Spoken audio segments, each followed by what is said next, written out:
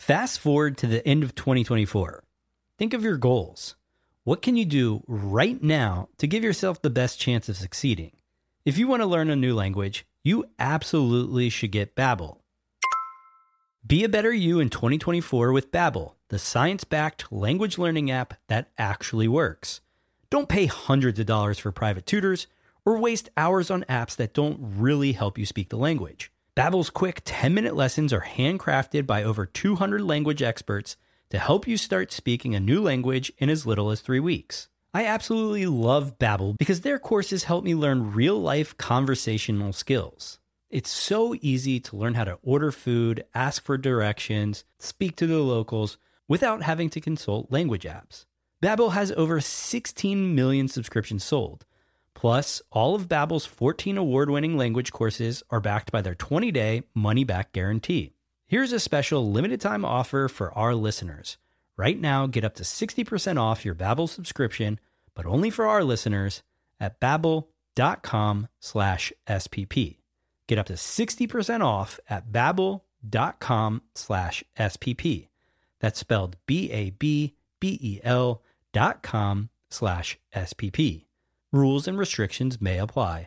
At Evernorth Health Services, we believe costs shouldn't get in the way of life-changing care, and we're doing everything in our power to make it possible. Behavioral health solutions that also keep your projections at their best? It's possible. Pharmacy benefits that benefit your bottom line? It's possible. Complex specialty care that cares about your ROI? It's possible. Because we're already doing it. All while saving businesses billions. That's Wonder made possible. Learn more at evernorth.com/wonder. The podcast where we talk to smart people, but not necessarily done by smart people. That is an awesome question. This one goes down probably on one of my top 5. Hey, I like nutrition. I like to eat food. This is the coolest thing ever. We're going to do this forever. I wish I paid more attention in that class. You know, I'm going to be honest, I don't understand that. As a man, I don't get it. Welcome to smartpeoplepodcast.com. Hello and welcome to Smart People Podcast, conversations that satisfy your curious mind. Chris Stemp here. Thank you so much for joining us today. I can't tell you how excited I am. Honestly, for this episode, I'm so happy to be putting this one out into the world, and for really a couple reasons. Of course, as always, we have a smart, successful guest for you. But even more than that, our guest this week is a good friend of mine. This week on the show, we have Doug Hench. Doug is a certified executive coach, consultant, and corporate trainer. A few years back, Doug helped launch a leading self-improvement website, which helped over 100,000 people increase their well-being and resilience. It was this project that brought Doug to work directly with Dr. Martin Seligman, Fox Leadership Professor of Psychology at the University of Pennsylvania and the father of positive psychology.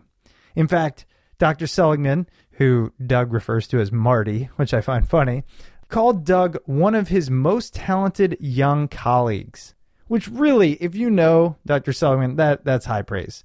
Doug has created workshops that focus on resilience, strengths, well-being, and goals. And of course, he is the author of the brand new book, which we will be discussing today, Positively Resilient: 5.5 Secrets to Beat Stress, Overcome Obstacles, and Defeat Anxiety. I mean, who doesn't want to do those things? I'm telling you, everyone I run into, because I'm kind of an open book, I start to learn, oh yeah, I'm stressed about this. You know, here's the anxiety I have. Here are my obstacles. And so I just could not wait to get my hands on this book, to talk with Doug, and to learn what has he uncovered in 20 years of experience and after going through decades of research. And this book really is the culmination of that. So in this episode, you're going to hear a few things. First, what do we mean by resiliency? What does it mean to be resilient? And I love the definition that Doug brings to the table. And then not just kind of this academic view of how to build resiliency, but really some practical, useful tips that anyone can implement, backed by science and experience. Going to turn it over here to Doug in a minute. All I want to say is the holidays are approaching. If you're doing that shopping, remember smartpeoplepodcast.com/Amazon will take you straight to Amazon. We get a little kickback. Support the show. Something small you can do. Thanks so much for being a listener here. Head on over to smartpeoplepodcast.com. Sign up for the newsletter if you'd like to hear more from us. There's a sign up in the bottom right-hand corner, and we hope to connect with you there. Let's get on with this. Going to turn it over to my friend Doug Hench as we discuss his new book, Positively Resilient.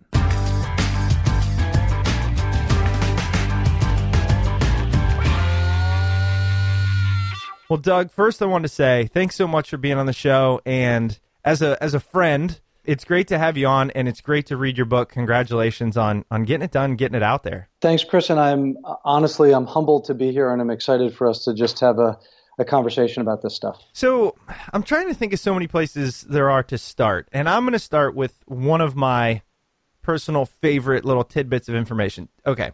Tell us a little bit about your background, but specifically I want to know, you worked with Dr. Martin Seligman, who is like a hero of mine. Tell us about that experience, because I think, at least from what I know about you, that almost set the stage for where you are today.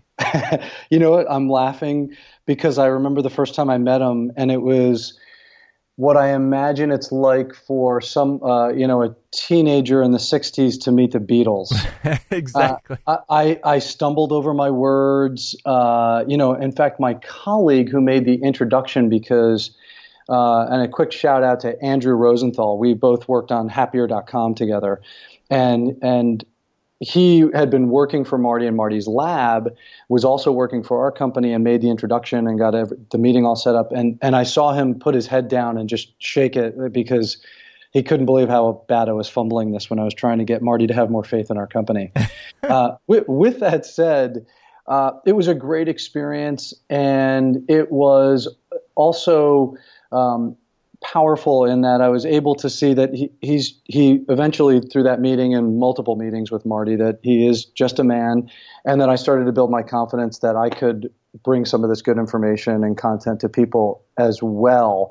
But working with a heavyweight like Marty, an intellectual heavyweight, it opened the doors to be able to talk to people like Todd Kashdan and Barbara Fredrickson and the late Chris Peterson and Robert Biswas-Diener and others.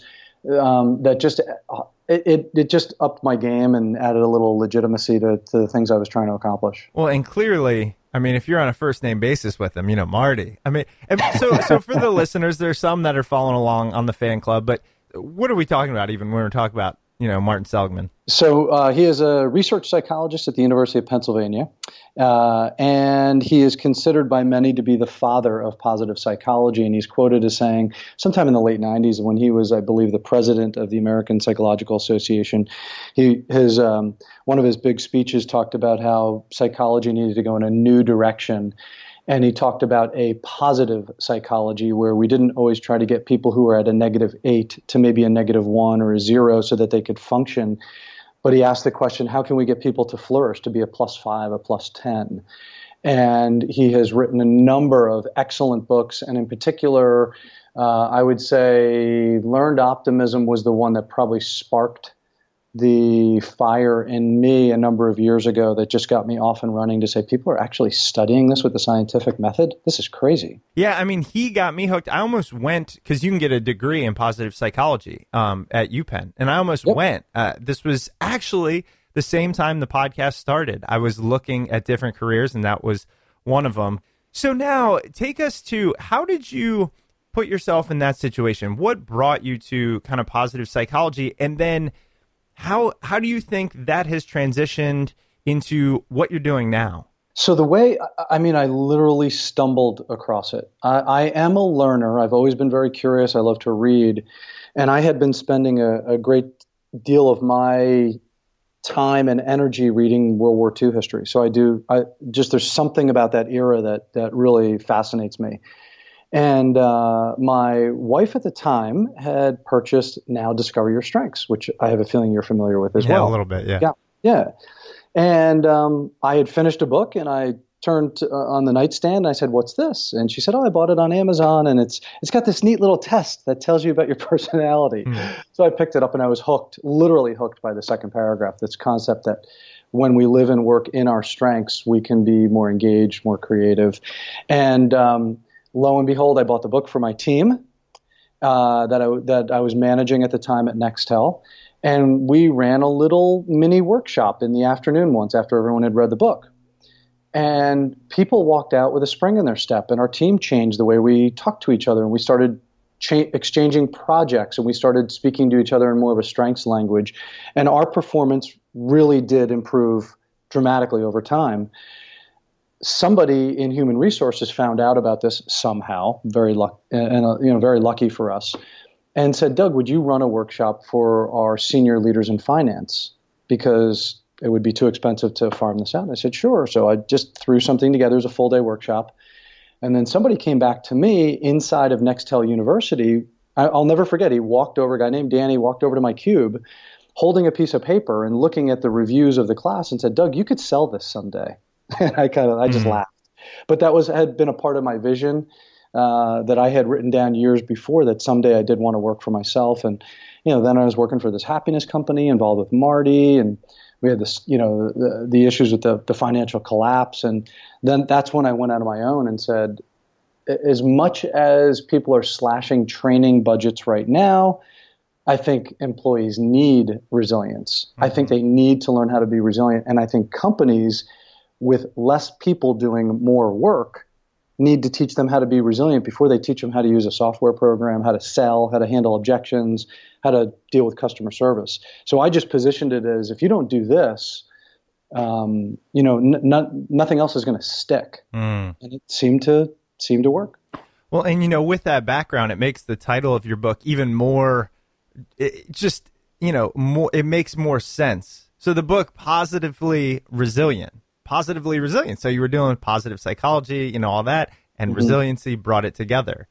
And so we're going to get into that, but you kind of touched on this. You struck out on your own, and people listening to the show know this is kind of an industry that I'm fascinated in, do a little bit of, actually do more than I thought I would, but you're a certified executive coach, a consultant, and a corporate trainer. And with those things, we've had similar backgrounds on the show, and I've never asked this question, and I'm mad about that. What does a typical day look like for you? That's a really good question. And I would say there's probably generally two types of days. They fall into two buckets.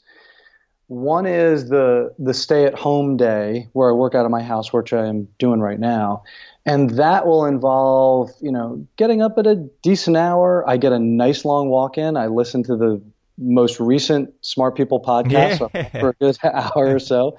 And as you know, I'm not making that up because I'm, texting and emailing you every other day of people you should interview. That's and I true. love this one. Right. That's true. So I do that. I eat as healthy a breakfast as I can.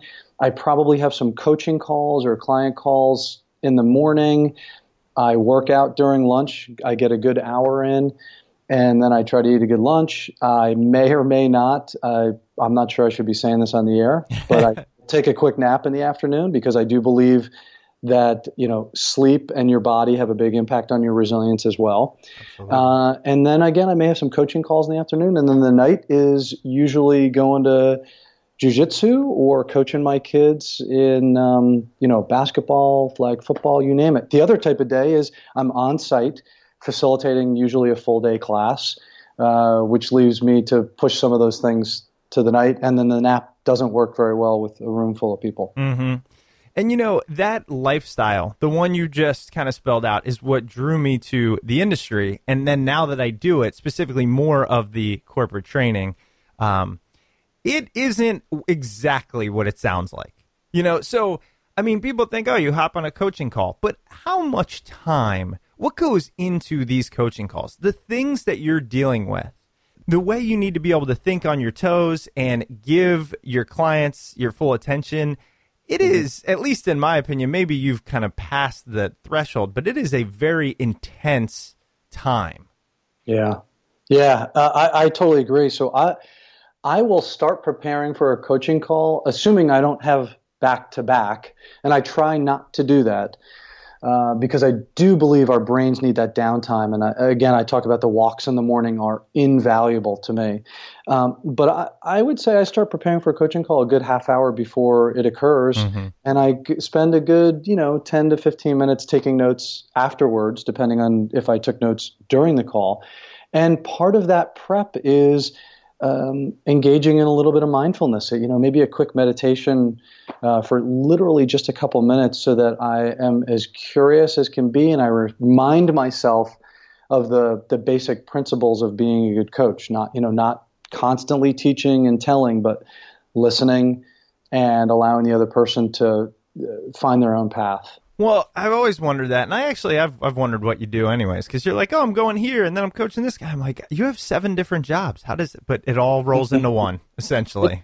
It does, and like you said, it can sound easy and romantic, but there were a number of years of scraping to get by, and then there are those times when, luckily business is fantastic, but there were those times, particularly in the beginning, when I thought to myself, better get my resume together. I don't know if I can keep things going. And it was, touch and go for a number of years. Well, and then you must have relied on your resiliency. So something I want to get to, and I have to admit, here's another first for the show. I want to say that this is crazy. I can't believe I'm saying this. The preface alone, okay, the first page of the book, I have a note here that says, I'm going to like this. This is the most authentic page I've ever read. Literally. And I say that in all honesty, you start the book off by just being completely open, authentic, and inviting. And I think you carry that tone throughout the book. Is that something that was purposeful? Is that part of who you are? How did that play a role in what I believe turned out to be this conversational, accessible book that has a number of useful, potentially life-changing pieces of information in it? Yeah, so I think there's two parts. There's a 2-part answer here. First is, my good friend and super intellect Todd Kashdan, who you've had on your show, right? With Upside of the Dark Side and Curious. 2 of my favorite books. When people ask me, what do I need to read? Those are almost always in a list. And one of his best pieces of advice among many was write the type of book that you enjoy reading. So that made it easier for me to just write in, non-academic, even non-business language, even though much of this can be used in the business world. So that's part of it. The second part of this is I really don't consider myself to be a naturally resilient person. And you and I have talked about sports, right? We grew up playing them, and they were a big part of our lives, and they probably still are to some extent. Harder with kids and jobs and so forth now, of course. But I played football in college, and I was a quarterback. And I have to tell you, it wasn't until my senior year that I started. And when I threw an interception, it was devastating. Typically when I look at quarterbacks or athletes, I look at how they bounce back because they're all going to make mistakes. How are they going to do after they threw a pass away, missed a dunk, threw an interception, dropped a pass? And, as much as I'm not a Patriots fan, I mean, Tom Brady just keeps coming and keeps coming. Doesn't matter what they throw at this guy, he keeps coming back. So I tell you that because I have literally tried everything in this book. And I've had my share of adversity in the last couple of years. And I've put this stuff to work, and I work at it every day. I wouldn't plan on this, but I want to just jump straight in. This idea of, like you said, I've dealt with my fair share of adversity, and I've been talking with my friends about this now that we're all, so I'm 33. Listeners have been listening since I was, 26 or 7. A lot has changed. And unfortunately, I'm finding, maybe this is a trend that continues, but the older I get, the more adversity I have to deal with. And I don't know if it just becomes responsibility, age, which comes injuries and sickness, a growing community of friends and family, which then sets you up for more, really, yes, there's great times. I'm not doom and gloom, but the more people you care about, the more you're opening yourself up to adversity or hurt or pain. Have you found that? Is that something you realize that just as life goes on, you better practice this type of stuff. You better work on the resiliency, because it's going to continue to throw things at you, which is essentially life. Well, so again, I think there's a two-part answer. And I think the first part is, look, you feel responsible to your wife and to your son. Mm-hmm. So of course the ramifications of a slip up of lower income have an impact on your family's well-being potentially, right? Mm-hmm. So that's certainly why you probably see more adversity, or your radar is a little higher, or which makes you a little bit more anxious and worried. And then the second thing is, I think we have to be, resilience can be like happiness, right? And I'm sure you've heard some of your guests and just your time on YouTube, whatever you've read, the more you focus on something, the harder it can be to achieve. So for instance, if you say my goal is to be happy by the end of this year, I mean, you're almost certain to fail. Because, of course, it's a journey and all the other colloquialisms we know. But I think there can be a similar thing with resilience, that if you say, for instance, that you don't, you're trying not to get so upset when your boss cuts you off in meetings, and that's a big thing for you. And it seems to create this real, sweaty palms, elevated heart rate, and maybe you get angry and say some things you wish you hadn't. And let's just say you slip. You've been doing really well for a week, and all of a sudden you punish yourself for doing that. Well, you got to give yourself a break. Can't be thinking about this stuff all the time. And it's a fairly complex construct that's very difficult to measure, in my humble opinion. So we have to be careful about how much energy we put directly into being resilient. I think if you're missing a little bit, so maybe for you, Chris, based on what I just heard from you, maybe a little bit more positivity makes sense. And what I mean by that is, are there ways to find a little bit more joy in your life? It could be watching Seinfeld reruns. It could be taking walks. It could be, something fun with your wife, date night once a month, because you've got so much going on that instead of the big picture of resilience, get at some of the levers here, maybe. And then you're in a better place. Now let's take a break for a message from our sponsor, Periscope. Okay, calling all nerds. You all know my story. I used to work in finance, which seems like a lifetime ago. And there were things about it I didn't like. And one of the things that was so frustrating was the speeds at which all of the data would come together and be compiled in my spreadsheets. Well, luckily, those days are gone. Periscope Data is the ultimate tool for fast and flexible data visualization. Why run slow queries on old spreadsheet data when Periscope Data allows you to run, visualize, and share analysis over billions of data rows in seconds? That's billions with a B. You can turn query results into vibrant charts with one click. Go from SQL queries to actionable insights and dashboards in seconds. Plus, there's no setup cost or time. With Periscope, you can get trialing and delivering insights as soon as you plug in your credentials. No giant statements of work, no top-heavy meetings. Oh, it sounds so beautiful. Periscope Data is a powerful and intuitive tool that will bring your SQL analysis to the next level. Get a free trial today by going to www.periscopedata.com/smart. That's periscopedata.com/smart. Now back to the episode. Yeah, and I've definitely, and I've talked to other people. I know that they're dealing with this. I think, actually once you get into your 30s, then you feel the weight of that. And that's why I want to talk about another part. As soon as I get into your book, you start talking about essentially the case for resilience, why we need it. And I'll tell you, there's two things that jumped out at me about this. One, it sounds pretty scary. And you set us up with all of the things, and hear me out, all the things that are quote unquote difficult about today. And right. I got to admit, you nail them. You nail them. You feel like you're living with, you're creeping in my living room or on the job. And it's because I teach some similar stuff. And so I know this goes on everywhere. Would you mind kind of covering that in your experiences, how much you believe just so people feel like, you know what, because I'll tell you what it did for me. I felt like, okay, I'm allowed to feel this way. I'm allowed to feel a little anxious. I'm allowed to feel stressed out.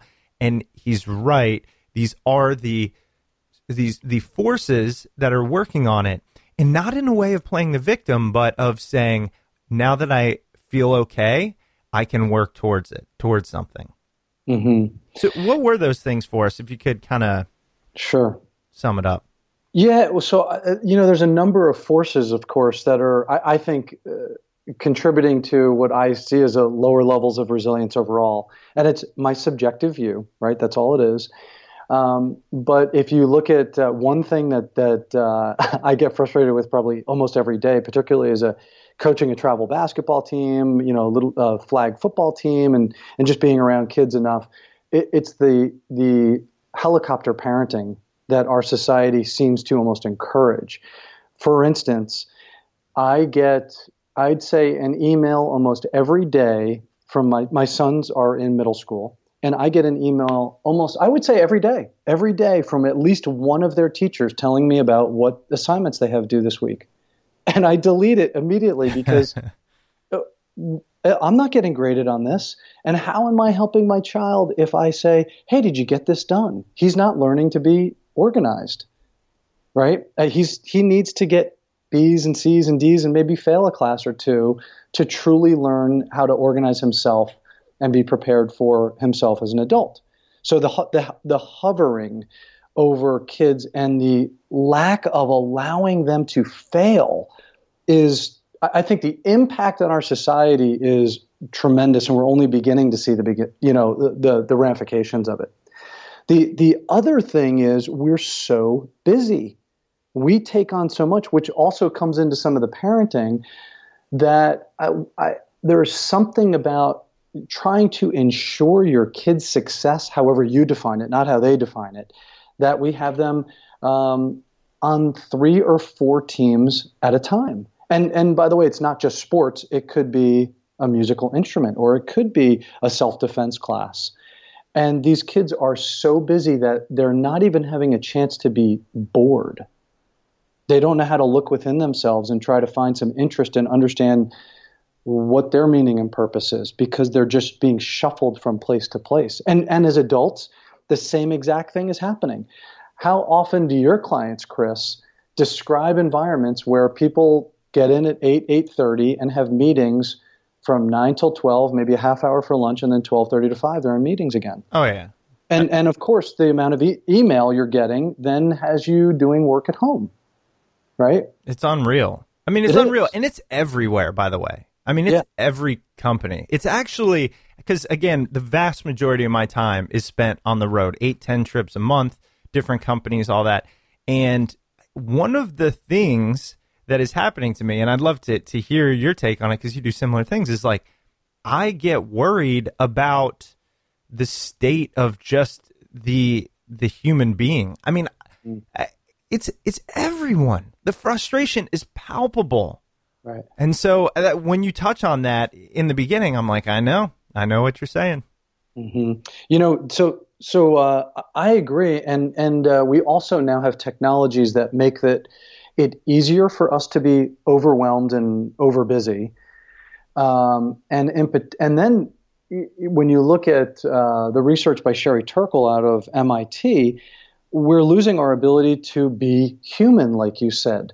Her book is called Reclaiming Conversation, and I'm going to beg you to put her on someday because she is absolutely phenomenal. And in fact, now, Chris, I start my workshops by telling people, you know what? Here's the deal. We're not going to do ground rules. You're all adults, right? But let me just share a couple of tidbits of research about what these phones are doing to us. And I talk about how levels of empathy are dropping, how a phone on the table can inhibit conversation, even if it's turned off, even if it's in your peripheral vision, okay? And people then get nervous. There's that embarrassed, put the phone off of the table and they put it in their purse or in their knapsack or whatever. And what I tell people is, finally, I say, now here's the deal. If someone's going to die as a result of your not responding to an email, I want you to hold the phone in front of your face for the entire day. Right. And of course, I get some laughs and so forth. But people get it, and we are so hyper connected that we're not being present with other people, and we're not being present in training and meetings, where our minds are constantly elsewhere, which I think is contributing to this feeling of overwhelmed and stressed and anxious. Mm-hmm. And then there's one, I got to touch on this. Well, actually, the other two ones I really enjoyed, and because these are just some of the reasons you talk about needing to work on resiliency, but you definitely talk about the paradox of choice, which for those that aren't familiar, we interviewed Barry Schwartz, so go back and check that one out. But just the amount of choice is daunting. But you know, the one that I found just gripping me was this epidemic of comfort. And, you know, we interviewed a couple of people, but one, I think it was Joe DeSena, who founded Spartan Race. And he talked about how the abundance of comfort directly limits our resiliency. And he said, you know, take a cold shower and see how uncomfortable you feel with that. It's because, and I admit I do this, I have a Nest thermostat. It is set between 68 and 72 degrees. That means I spend all of my time at home in a 4-degree swing, which is crazy. So when I read this, I was like, damn, Doug, you got me. Well, I mean, Chris, don't pummel yourself for that. You're doing some good for the environment. Let's see, your Nest is learning and saving energy, so I've got one as well. Exactly.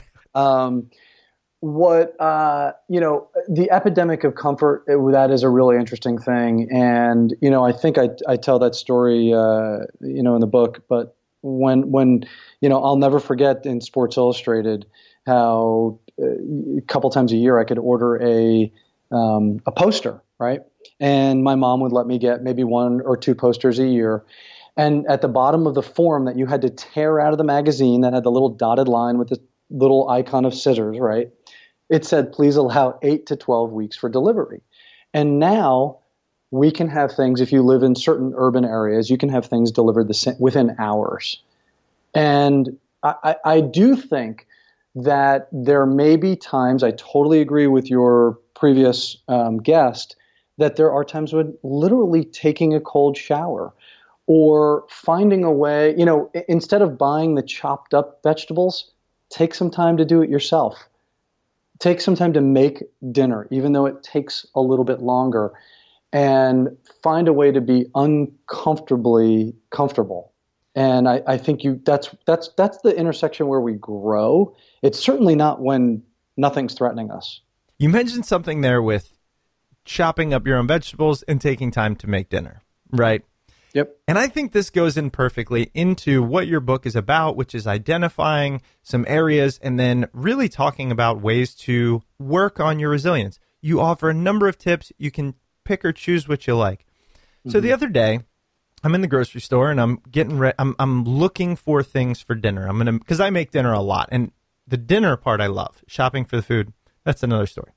And I'm rushing through the grocery store. I'm like weaving and bobbing, and I stop and I catch myself and I feel I'm in this state of alarm, right? This state of anxiety. I'm just heightened. And I said, why am I rushing? Well, to get home and cook. Okay. And then I get home and cook, and I probably might rush that, and then we eat. Why?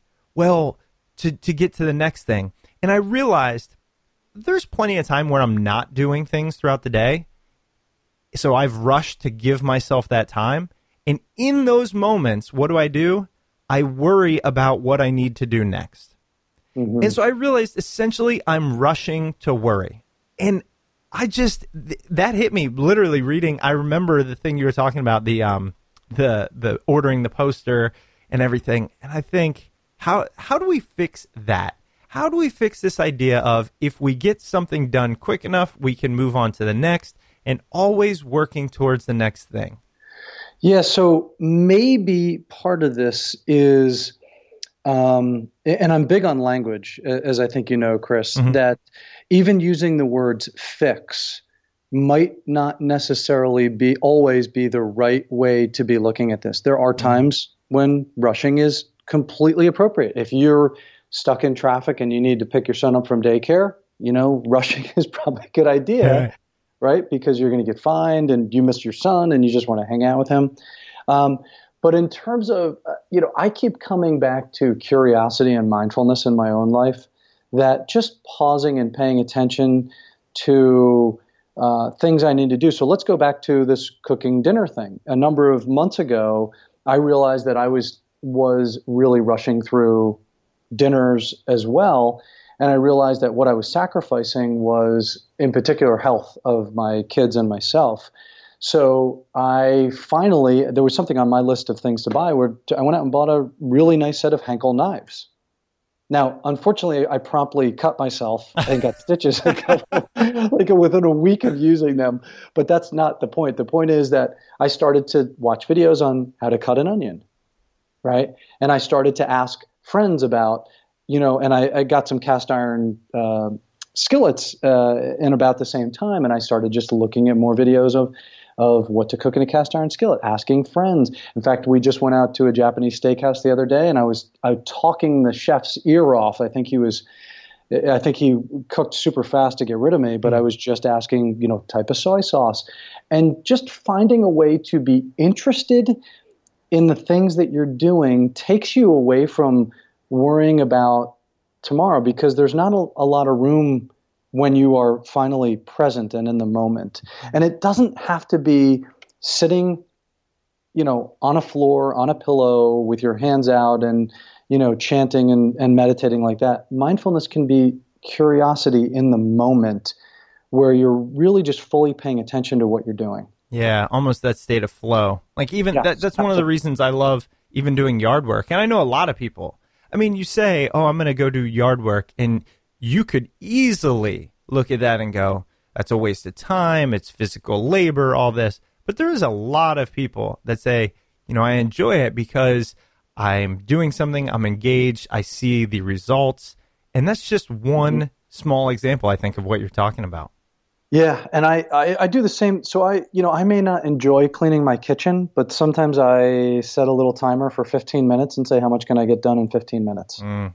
And again, this might sound contrary, but there are certain things that we can't trick ourselves into liking, but we can find way. I think a big part of trying to be resilient is become a little creative. Try different things. Don't expect all these things to work at once, but I can completely understand how yard work, right? Planting things, seeing the grass grow a little greener, seeing flowers grow, picking weeds, and just admiring the work that you just accomplished. So we've talked about resilience a little bit, and I think it would be a disservice if we don't address how you define it, because there's a nice little section in here right there at the beginning where you talk about it, and I think you put a spin on it that changes the conversation. So could you tell us about what resilience means to you? Sure, and then I want to ask you what you think the spin is that's different. Okay. I'm curious. Yes, so, please do. I think that resilience, when I ask people typically what they think about it, they will almost invariably, you think of that rubber ball that bounces back, right? And that is the term that comes up most frequently. But I think it is a richer and deeper concept than that. And I think there's a handful of elements to it. And the first, I do believe that bouncing back, right? Resilient people don't necessarily give up after the first try.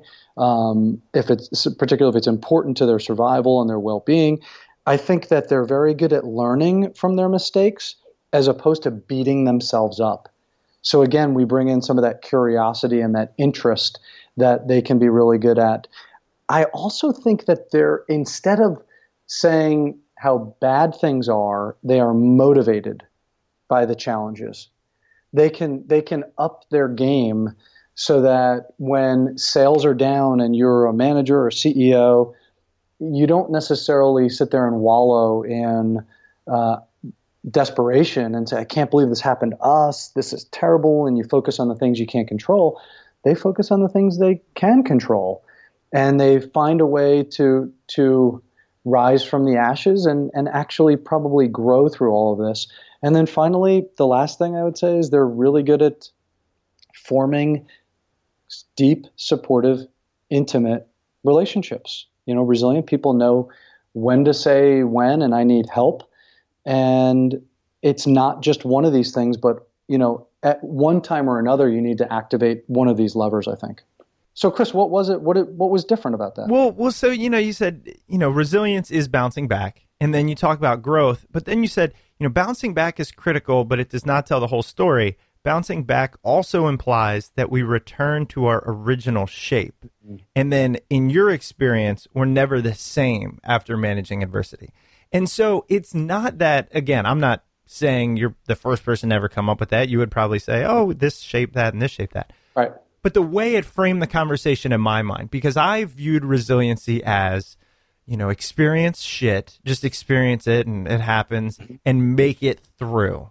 And as long as you survive it and you come out, if you are lucky enough to get back to baseline, then you are a resilient person.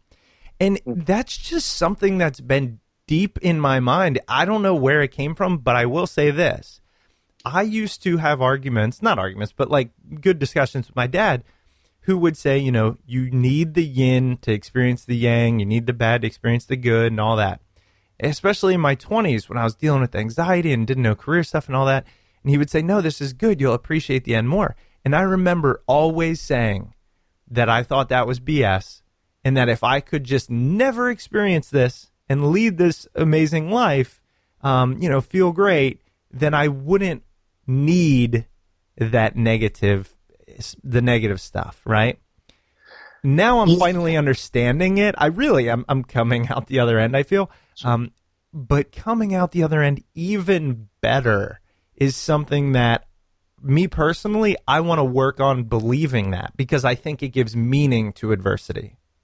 And so thank you. Thanks for bringing that up. I think there's a couple of quick thoughts on that one as well. The first is that, I do believe that we obviously grow from adversity. That's what I wrote. That's what I believe. And I think, in my own travels, you talk about what you went through both, you've talked about this personally, you've talked about this on your podcast, dealing with some of the anxiety and stuff you went through. My guess is you're a better person, more patient person as a result, and you became more introspective and self-aware as a result as well. For me, it was the big thing for me was my divorce and then the company just imploding underneath me with the financial collapse. I'm nowhere near the same person. And I like myself more. I'm much happier with who I am, right? The other part of this, Chris, is that what you've done is frame things after the fact, right? So you can look back on it and say, oh, now I know why I went through this. When somebody is going through something, our brains work very differently. And it's really, really difficult for us to help somebody else when they're in the midst of the grip, right? When things are really bad. So that's why part of why I wrote the book and put these little hacks in there at the end of the chapters is there are things you could do in just minutes a day, because what you want to start doing is going to the gym now for when you've got to compete for whatever that obstacle is or the adversity is 6 months from now or 6 weeks or 6 hours, because it's really difficult sometimes to reframe things. When you go through it, you just got to go through it and just live through it. And the lessons come later, but there is preparation, I believe, and we can all become stronger before if we put a little effort into it. We'll be right back to this interview after a quick word from our sponsors. So pumped to have Casper supporting the show again. Casper is a sleep brand that created one perfect mattress sold directly to consumers, eliminating commission-driven, inflated prices. Its award-winning sleep surface was developed in-house, has a sleek design, and is delivered in a small, how-did-they-do-that sized box. In addition to the mattress, Casper also offers an adaptive pillow and soft, breathable sheets. I can speak firsthand for the pillow. It is absolutely amazing. The Casper is an obsessively engineered mattress at a shockingly fair price. Mattresses can often cost well over $1,500, but Casper mattresses start at $500 for a twin-size mattress, $750 for a full, $850 for a queen, and $950 for a king. It combines springy latex and supportive memory foams to create an award-winning sleep surface with just the right sink and just the right bounce. It is such a great mattress, Time magazine named it one of the best inventions of 2015. Buying a Casper mattress is completely risk-free.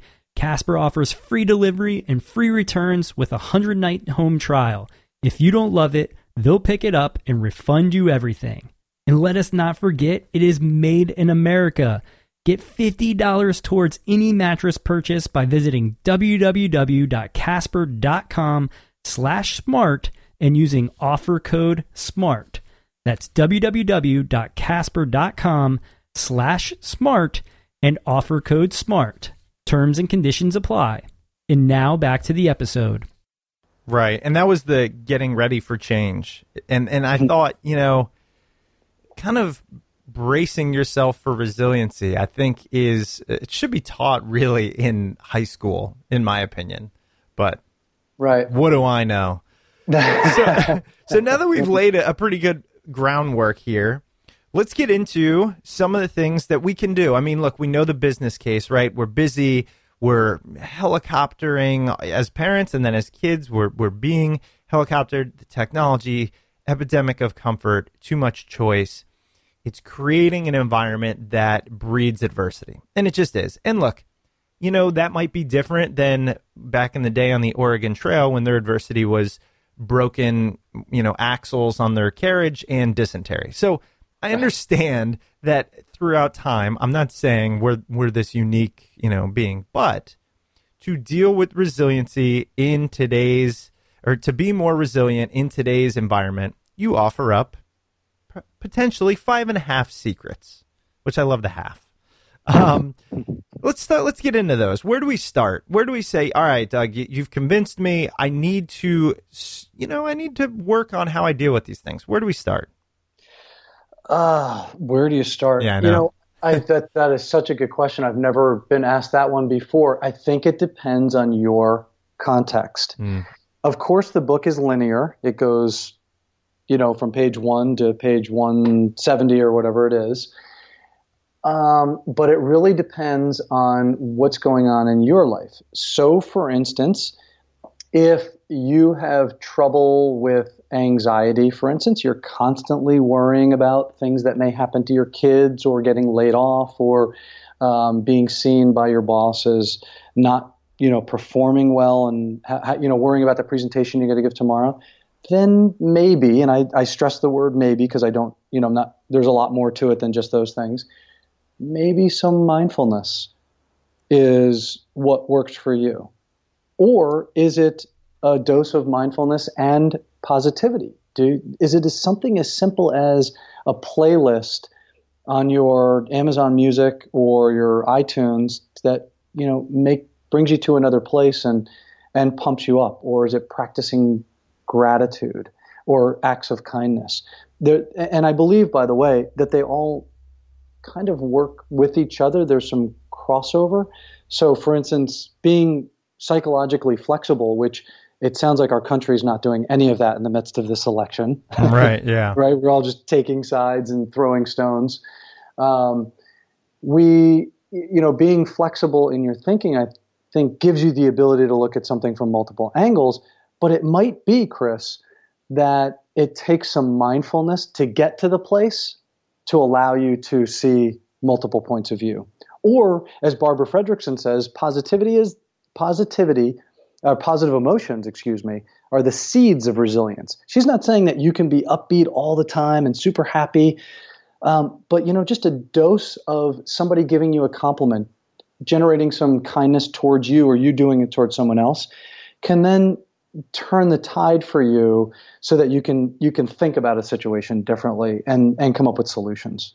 So I know you're looking for the simple answer. I just can't give it. Well, I found when reading it, of course there's no simple answer. I mean, if there was, would you even have to write a book? Because we'd all be resilient. So I kind of anticipate that.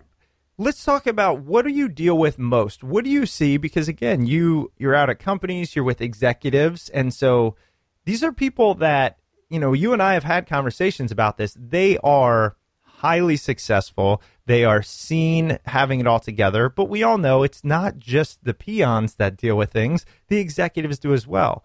What do you tend to see comes up the most in your conversations as, maybe here's an area we can work on, and here's how you would recommend dealing with it? Oh, Another really good question, Chris. You know what? That's interesting. Now that I haven't thought about those trends, but if I think about it, because, so many times, as I mentioned before, I'm in front of people and I'm facilitating a full day workshop, right? Or a couple days. Mm-hmm. And what I hear there can be a little bit different than what I hear when I'm coaching a C-level executive. Sure. Right? But as I think about it, maybe what I'm hearing is some of the same thing. And it might be just this lack of control. So when I'm in a workshop and I'm dealing with people that are frontline people to managers to even directors, it might be hearing that someone else, that they don't have enough control over what they do. I have to go to this meeting, right? And I talk about dangerous phrases in the book. Beware of saying always and never, because you're kind of giving up, right? Mm-hmm. And you're saying that if I don't do this, the world is going to end. And I'm not saying that we should avoid these at all costs every single time, but be mindful of your language, right? Now, on the flip side, when we're talking at the executive level, I think giving up control is one of the hardest things that they have to do. And I don't try to convince, I ask questions and I let them talk through it. But I do have a philosophy that the more that you can allow your employees to express their autonomy in whatever way that they can, they're going to be more likely to be successful, creative, engaged, less turnover, better teaming. But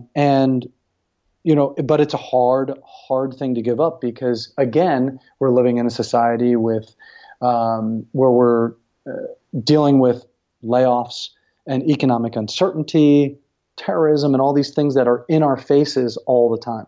Mm. Yeah, no, it makes sense. And, I'm thinking through it. You mentioned a phrase and it triggered, I remembered I wanted to talk to Doug about this. You said the thing about giving up. There's this section in your book.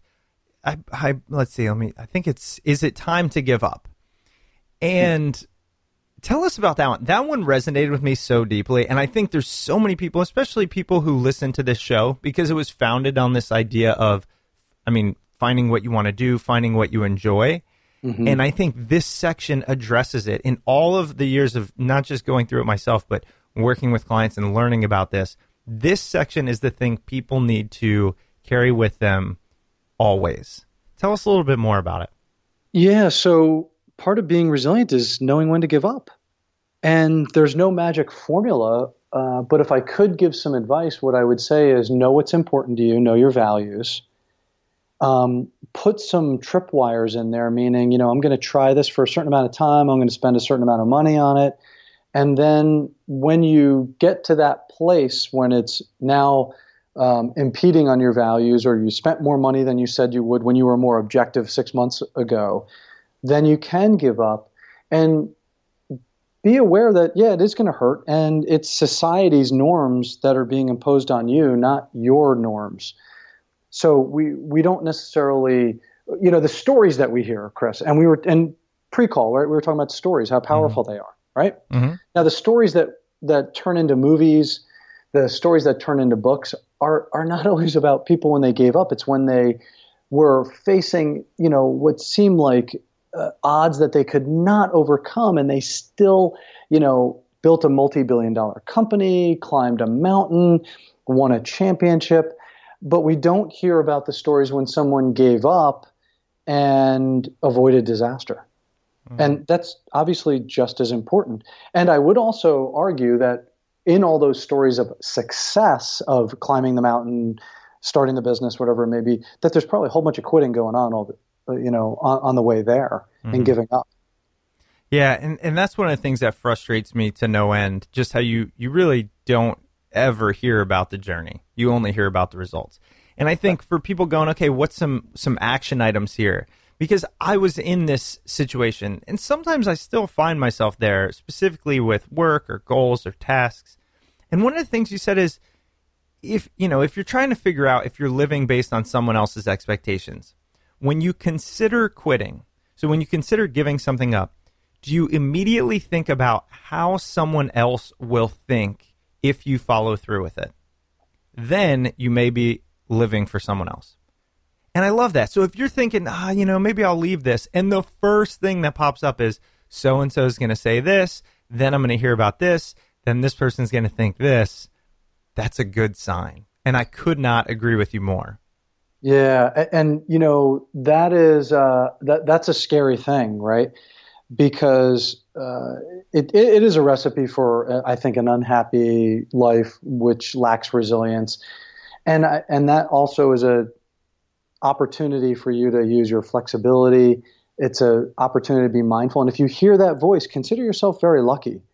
And again, it doesn't make it any easier to tell the parent or the mentor that you've decided to change directions, but it certainly gives you a more intelligent way to articulate what you really want in life. Doug, I'm thinking, I know we're wrapping up here in a little bit, but there are 5 skills of resilience that you talk about. So, and we've kind of touched on these, but I want people to know, in your book, kind of what you're digging into. And so if you feel like you need to build these, it's flexibility, optimism, curiosity, positivity or uplifting, and support. How do you narrow those down? Like, where did you come up with those? And then which one do you find, if you were to say you embody one the most, which one do you think it would be? All right. So 2 questions there. How'd you come up with that? Yep. And which ones do I embody, right? Mm-hmm. How did I come up with it? I had just finished reading Made to Stick. That I read way too much. Yeah. And I had read Made to Stick, and it talked about acronyms and helping people remember things. And if you think about those again, flexibility, optimism, curiosity, uplifting, and support, the first letters form an acronym, which is FOCUS. Which I stress more in the workshop than I do in the book. Mm-hmm. So it was more about like, what could I fit in to a workshop and had, was scientifically backed and informed. Now, here's the thing. If you notice, it's not the 5.5 secrets. Right. It's just 5. There's more to resilience than what I am sharing. There's probably many, many, many more books to be written on the subject. If I could embody one of these, I think flexibility ends up being, and curiosity, the 2 of those together make me a better coach, a better dad. I just had an incident with my son yesterday where I found out he didn't necessarily behave as he should have at a party. And you know what? I very easily could have gone in, because I talked to him on the phone last night, and I could have gone in with this is what I heard and you're in trouble. Instead, I just said, what happened? So I first said, I don't think I have the right answer here. I can't think I have the right answer. Otherwise, I may potentially go in the wrong direction with him.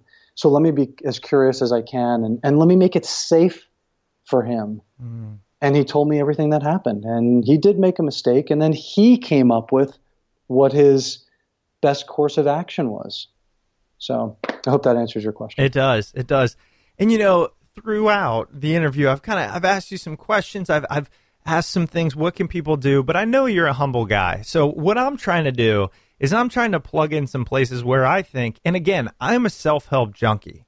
And so when I find things that really do have an impact on my actions, I got to share with the group. So I'm going to tell one other thing about, one other tip out of dozens in this book that I think if you as a listener put in place today, you would see amazing results. And this is, when asked to do something that you normally accept, say no. Okay, we got that, right? We've done that. But how about this one? Create a stop doing list along with your to-do list. Like, Doug, are you kidding me? That's magic. We can all point to, and I teach productivity to companies around the country. We can all point to our checklists, our notebooks upon notebooks of things we've gotten done over the years. And I bet you no one has ever said, here are the things written down that I'm not going to do. And I think, why is that? Why don't we create that balance? Why don't we force that balance? And I thought that was an amazing way to do it. Where'd you come up with that one? Or do you do that? I do it. I find, again, how much time, if you think about the real currency in life, Chris, it's time. That's all we really have. And how you spend your very abbreviated time on this planet comes down to really being clear about what you're going to do with each minute. And I have found over the years that if something is not adding value in my life anymore, then I'm going to move on from it and not do it anymore. And I can hear some of your listeners saying, yeah, but my boss is telling me I need to do this. I totally agree, and that's a deeper coaching conversation where curiosity and flexibility need to come in for both people. But I still think it is a worthwhile exercise because, again, we have such limited time on this earth. Well, I couldn't think of a better place to end. The book, Positively Resilient, 5.5 Secrets to Beat Stress, Overcome Obstacles, and Defeat Anxiety. Doug, it was so great having you on. I really appreciate it. I'd love for you to tell our listeners, where else are you? What are you writing out there? Are you doing the social media game, or are you just out now beating the streets with this book and your business? Yeah, the social media game, Chris, that's a tough one for me. Yeah. It is a game. I will occasionally, I'm on LinkedIn. The website is DRH, Douglas Richard Hench, group.com. So drh-group.com. I've got a newsletter I put out that you can sign up for on the website. So LinkedIn, like I said, and I'm starting to dip my toes back into Twitter to just maybe a couple of tips a week, a couple of things, and of course trying to promote the book and get as many people out there to read it and tell us what they think as much as possible. Well, Doug, again, thank you so much for your time. I've thoroughly enjoyed it. I recommend the book, Positively Resilient. Check it out. Take some of the tips out of here and incorporate them into your life. And Doug, thank you for taking time out of your busy schedule. It's great to have you on. Thanks, Chris. A lot of fun. Keep up the great work. Thank you. Hello and welcome back. I hope you enjoyed that episode with Doug Hench. Doug's book, Positively Resilient, 5.5 Secrets to Beat Stress, Overcome Obstacles, and Defeat Anxiety, is available at your local bookstore and on Amazon. Don't forget, if you decide to purchase on Amazon, please use the Smart People Podcast Amazon link located at smartpeoplepodcast.com/Amazon. Any purchase you make through that link comes to no extra cost to you, but gives us a nice little kickback from Amazon that helps keep all the lights on here at Smart People Podcast. If you're looking for other easy ways to support the show, please head over to iTunes and leave a rating, review, and comment over there. It only takes about 2 or 3 minutes, and it means the absolute world to us. If you'd like to reach out to the show, you can reach us via email at smartpeoplepodcast@gmail.com or shoot us a message on Twitter at smartpeoplepod. All right, that's it for us this week. Please make sure you stay tuned over at smartpeoplepodcast.com. Sign up for the newsletter. We've got some great episodes coming up shortly, and we will see you all next episode.